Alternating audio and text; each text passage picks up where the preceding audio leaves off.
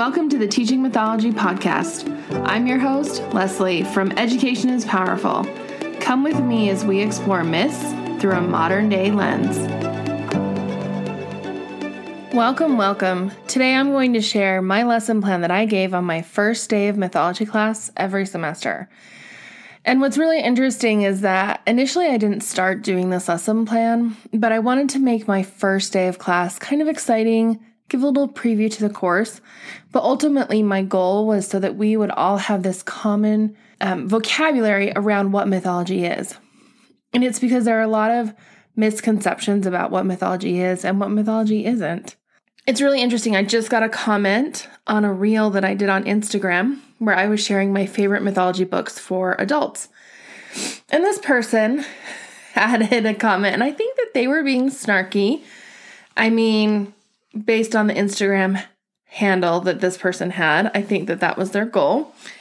They said, "Oh, you forgot one, the Bible," right? Implying that a mythology book for adults is the Bible. And my response back was, actually, the Bible would be an appropriate book because all mythology is a belief system, and it's a collection of stories shared that are part of that belief system, and all religious texts are mythologies. It's just that some mythologies are ancient, some are living, and that I just didn't include it in my list because it was an Instagram list for novels. But this is a huge misconception that a lot of my students had. When they heard the word myth, they immediately thought untrue, false. And that would color their perception of these stories. Or they would come to me with these questions about, ew, it's so weird that they're marrying their brothers and sisters. And they would get so caught up in these details that they were missing the big picture, the themes, the archetypes, So I created this lesson to do with the first day of class. And the minute I started doing it, it completely changed the tone of my class. So I recommend if you're going to start a unit or a class on mythology, that you start by defining what mythology is. And what's really powerful for students is not to define it for them, but to help them discover what mythology is. So here's how I did it, and I called it a collaborative vocabulary activity. The first thing that we would do is I would have them brainstorm what they think of when they think of mythology. Kids would come to class with so many different perceptions of what mythology is and what it isn't. And I had to really navigate that because I had some kids who would come to class who loved mythology. They had read every Percy Jackson. They had, played all these games about mythology. They researched wiki articles about mythology. So that was the one set of kid that I had. And then I had this other set, because it does count as English credit in my state, that they would come just trying to take senior English, and they didn't want to take regular senior English. They wanted to take mythology. That sounded easier, more fun, but probably easier, let's be honest. So I would have them start by writing a definition. What do they think a myth is? And give me some examples. Then I would partner them. Sometimes I'd partner them. Sometimes I'd put them in groups of 3 or 4. Sometimes we would do this whole class. But the next stage of the lesson was to give them some examples of myths. And we would read a creation story. We would read the myth of Orion. We would read a summary of Hercules. And we would read The Boy Who Cried Wolf. These 4 stories kind of are archetypal mythology stories that I started with. As they would listen to or read these stories, they would write down what elements of that story they think make it a myth. What qualifies this as a myth? What defines it as a myth? If you are trying to define a myth to somebody who has no clue what that word is, how would you describe it? So let's go through each of these stories. So in the myth of Orion, there are actually a couple different versions. And I would tell different ones at different times. But one I would tell was that Orion was an incredible hunter. He was supposedly able to walk on water and had great strength and stature, greater than any mortal. He was a skilled blacksmith. He walked and traveled all across the ancient world. But at one point in time in his life, he lived with Artemis, who is the goddess of the hunt, right? She's the goddess of the moon, and she has her huntresses who would hunt with her every night. And Artemis, even though she had sworn to remain a virgin goddess, fell in love with Orion and wanted to marry him. However, her brother, who was Apollo, was not happy about this. And so one day, he saw Orion swimming in the ocean, and he could see just his head above water. And Apollo knew that this was his chance to get rid of Orion. So he said to his sister Artemis, "I bet you can't hit that speck in the ocean." And Artemis, who is the greatest huntress, right? She says, "Of course I can." And she aimed her bow and arrow, and she hit her mark. And she killed Orion. And because of this, she was so mournful and in deep despair about this. She went to Zeus and begged Zeus to make Orion immortal.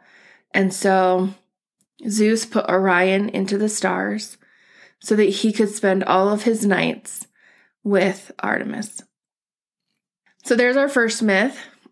And I would ask students, what makes this a myth, right? And they would usually come up with things like, oh, there's gods and goddesses and humans and mortals. And then some kids would say, oh, it explains how constellation Orion came to be in the stars. And some would catch on that there's a lesson or a moral that we should learn from the myth of Orion. Okay, the next story we would read would be The Boy Who Cried Wolf. And I think we all know this one. That's okay, I'm going to summarize it anyway. So there was once upon a time a shepherd boy who sat on the hill watching the sheep. And he got really bored. I mean, I'm sure it was quite lonely sitting there, just him and the sheep. And so he decided to entertain himself one day, and he cried out, "Wolf, wolf, there's a wolf!" And the village came running, and there was no wolf. But the boy thought he was very funny. Then the next day, the boy got bored again, and he cried out, "Wolf, wolf, there's a wolf!" And the village comes running, and there's no wolf. And they tell him, "Don't cry wolf. No one will believe you." And the day after that, a real wolf came to his flock, and he screamed and he yelled, "Wolf, wolf, there's a wolf." But none of the villagers came to rescue him. And all of his sheep were scattered, and many were killed. So in this story, when I'd ask students, what makes this a myth? Immediately they would say, this is not a myth, this is a fairy tale or a folk tale. And say, yes, you're right. Because often we forget that myths are stories that we tell that are passed down from generation to generation. And they aren't just what's written down or formal, right? So this is a form of a myth. And so then once we got over that, students would say, okay, well, this is a myth because it teaches a moral or a lesson. Very true. That's what we're trying to get out of it, right? But some students would also catch on to the fact that it might have unusual circumstances, or there's a creature or a monster or an animal that is out to harm the main characters. So, okay, the next story I would tell would be a creation story. And I almost always told the Judeo-Christian creation story, and I had specific reasons why. So, I live in a very conservative religious community overall in the state of Utah, and I wanted students to know and understand that myth does not necessarily mean true or false. And I'm really trying to target that myths and mythology are a belief system. So I chose the predominant religion, Christianity, to tell their creation story, to try to get this idea across. So I would never read it straight from a version of the Bible. I would always have like a different take on it, just so it didn't feel so much like I was preaching at a pulpit or having students read sermons or read scripture, because there is that fine line, right? So here's the Judeo-Christian creation story. In the beginning, there was nothing, and God created the heavens and the earth. And the earth was a formless void, and the heavens and earth were in darkness. And God said, "Let there be light," and there was light. And he called God separated the light from the darkness, and he called it day and night. And that was the first day. On the second day, he said, "Let there be a dome in the middle of the waters." And this dome stretched above the waters, forming the sky. And night fell on the second day. On the third day, God said, "Let the waters be gathered together and let the dry land appear." And he called the earth to bear forth fruit, and plants and trees of all kinds filled the earth. On the fourth day, God said, "Let there be lights in heaven to separate the night from the day." And he created two lights, a greater light and a lesser light, and set them in the sky to be the sun and the moon. He also created stars and set them above the moon. On the fifth day, God said, "Let there be living creatures on the air and the sea and on the dry land." And they all began to fill the earth and multiply. On the morning of the sixth day, God created man in his image and called him Adam. From one of his ribs, he created the first woman, and she was called Eve. And God looked out at all of his creation and saw that it was good. And on the seventh day, he rested from all his labors. Now, when I would ask students what makes this a myth, they were usually hesitant at first. And they would say, okay, well, it's a story about God. It's a story about how humans were created. It explains how things happened in earth, right? And we'd go through all the things that it explains. And it's at this point that I'd really introduce this idea of a belief system. So the last story is a summary of Hercules, not the whole myth, just a summary. And most kids know this myth or know this story, so it can be quite short. But we start with Hercules is considered to be the greatest of all heroes. And he's incredibly strong, right? And confident. And he is fearless in so many ways. Well, he was married to Megara, and they had 3 children. And Hera was so jealous of Hercules, who was a son of Zeus, an immortal woman, that she was always trying to kill him. She had tried as a child when he was a child, and she sent snakes into his crib, right? He was always able to survive Hera's attempts to kill him. So she decided, instead of trying to kill him, she would punish him. And so once he was married, an adult, and had 3 kids, she sent madness to him and made him go mad. And he ended up in this fit of rage, killing his wife and his 3 children. It was brutal. Actually, like in the myth, it describes like blood splattering the walls. I mean, it is a brutal death. So he comes out of this madness and he is incredibly sorrowful. And he goes to the oracle at Delphi to cleanse himself and to see what he can do to be forgiven of this horrific crime. And the oracle says to him that he needs to go to his cousin King Eurystheus and perform 10 labors for him. Now, Eurystheus and Hera are working together, and their plan is to give Hercules the hardest labors they can possibly think of so that he might die, right? And then he'll be cursed in the underworld. Well, he ends up doing 12 labors, and we're going to read this further in the class, and so we don't go into too much detail about all these labors. But it ends with him going down to Hades and bringing the three-headed dog up from Hades.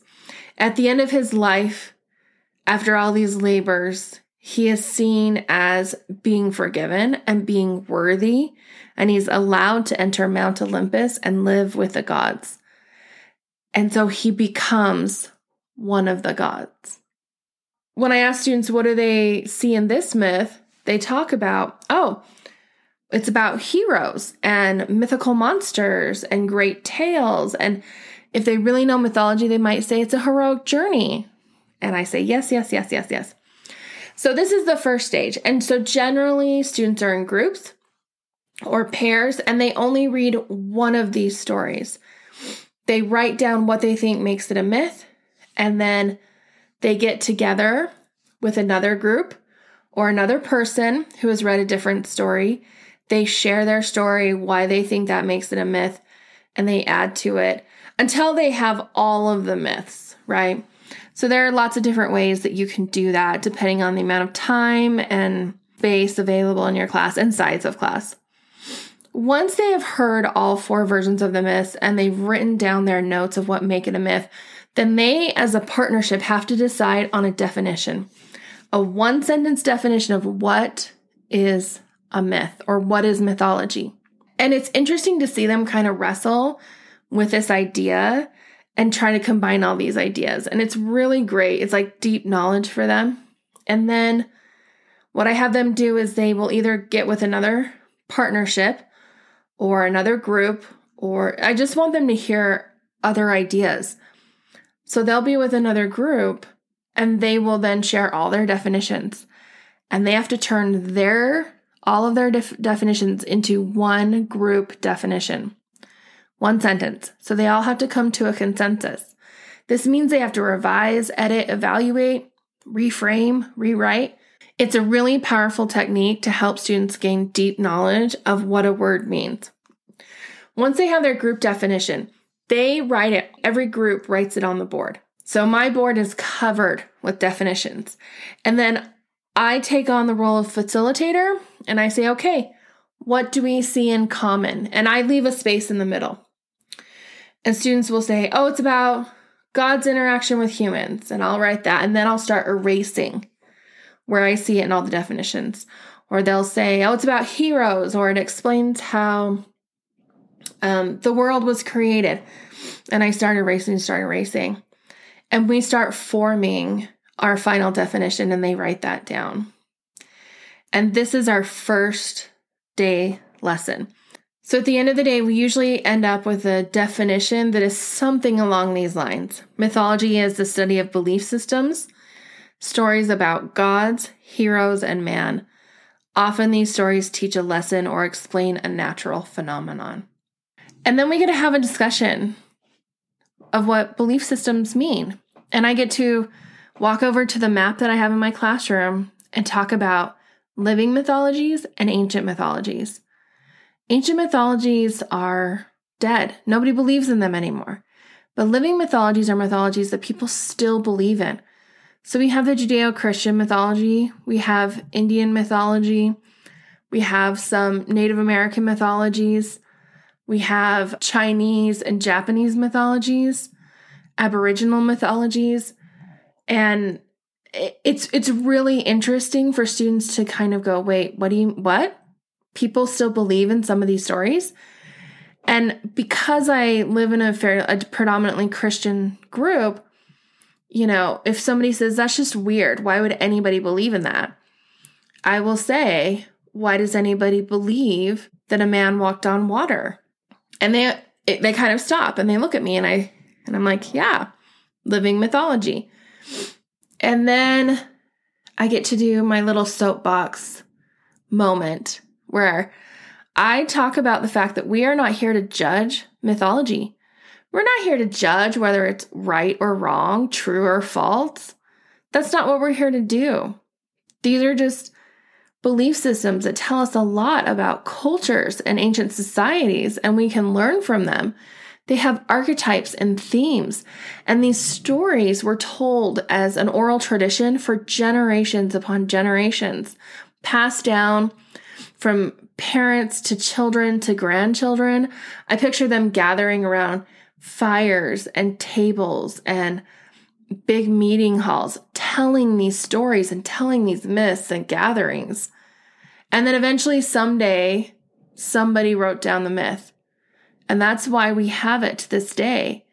And that's powerful. There must be something really powerful and deep for something to endure so long and have such an impact on society. And that's what we're here to do. We're here to learn from them. We're not here to judge them. I'm not here to say whether it's true or false. We're not going to be treating myth like a myth buster, right? Mythology is a study of belief systems, stories about God's heroes and man, and they're often used to teach a lesson or to explain a natural phenomenon. And that's what we're here for. So I loved this because it really helped my class to start off on the right foot. I got kids talking to each other the first day. And then, of course, I did all the teacher things where I taught them how to work in partners and I taught them how to turn their desks to get into groups. And I got to teach kind of procedures, and they got to see a lot of my personality. And ultimately what they learned was that my mythology class was a class of discussion. And it was one where we all had ideas and they were all valid and we could all share them. And that was a good thing. I also liked that we did it because it mirrored the oral tradition of mythology. I hope you like it. I hope you try it out in your classrooms. I've written a detailed blog post about this that I will link to in my show notes so that you can go straight to the blog if you want and read through it step by step. I've also done a lesson plan that you can get over at Teachers by Teachers if you don't want to recreate this yourself and you want the handouts and the myths. I hope you enjoy. Next week, we're going to start with the Greek creation story. And I'm going to share my experience of being evaluated while teaching this lesson and having to explain how Kronos cut off Uranus's penis and it fell into the ocean. It was good fun. Thanks for joining me today on Teaching Mythology. Don't forget to rate, review, and subscribe, and I'll see you next time.